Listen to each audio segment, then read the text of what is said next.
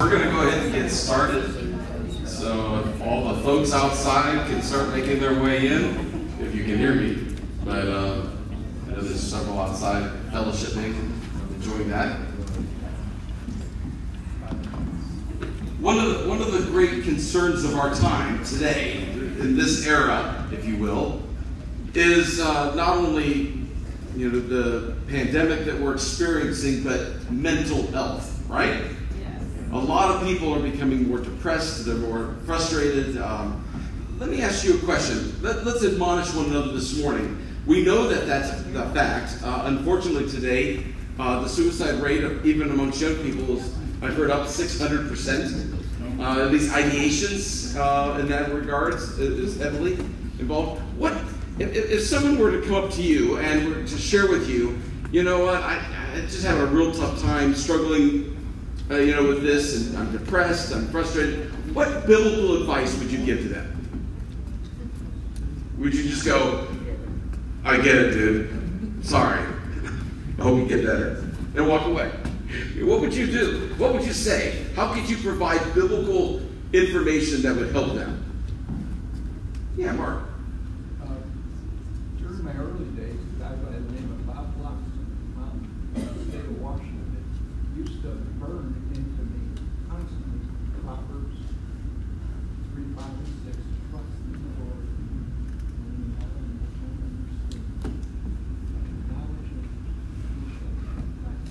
Amen.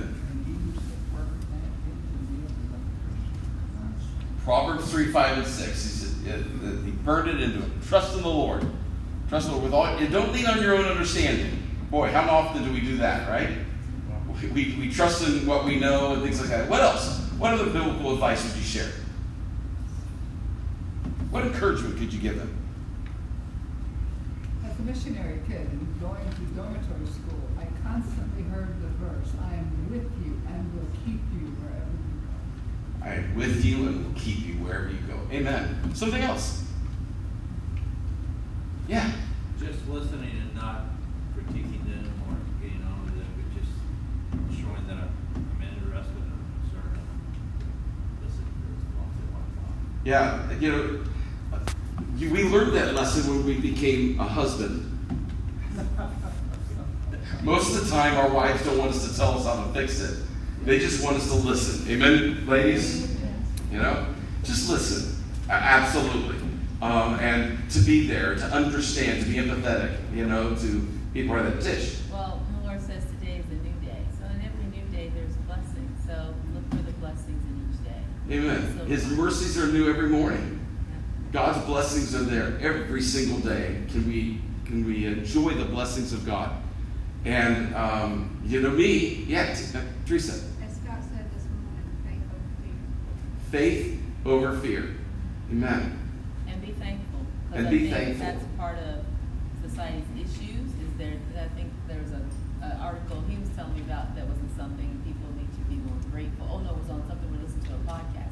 People just need to be more grateful. Like, the Lord says give thanks every day. And when we're more thankful, it changes our mindset. Absolutely. To be grateful, to be thankful.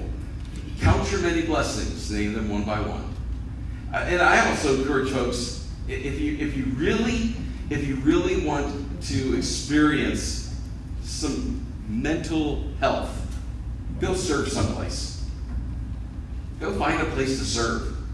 It'll be amazing. You think by serving, you're going to be a blessing, but it turns around and it's a blessing to you instead. It's amazing how that happens. Did the students show up on Saturday? They did. Oh, good. We had a number of students. Do you remember how many? 10 that came. That's why I had 12 students show up, because I told her, I said, because probably 10, she needed 10. I said, I'll have 12 students show up and 10 will show up. And 10 showed up. Praise the Lord. And 2 of them may continue doing their Christian service, even though that was for extra credit, but it was a good. Yeah, that's the purpose of it. I want to get them exposed. So that's exciting, and when you get to do something like that, it's amazing to see how the blessings of God pour down on those kinds of scenarios and situations. So that's awesome. Anybody else? Real quick. What advice would you give somebody?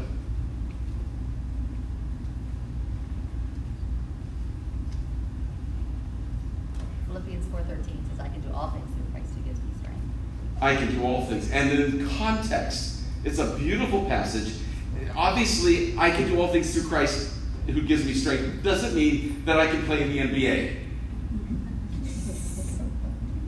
Can I get a witness? Would you agree with that? I can practice all I want. They're not going to hire me. They're not going to accept me. And that doesn't mean God isn't good. Okay?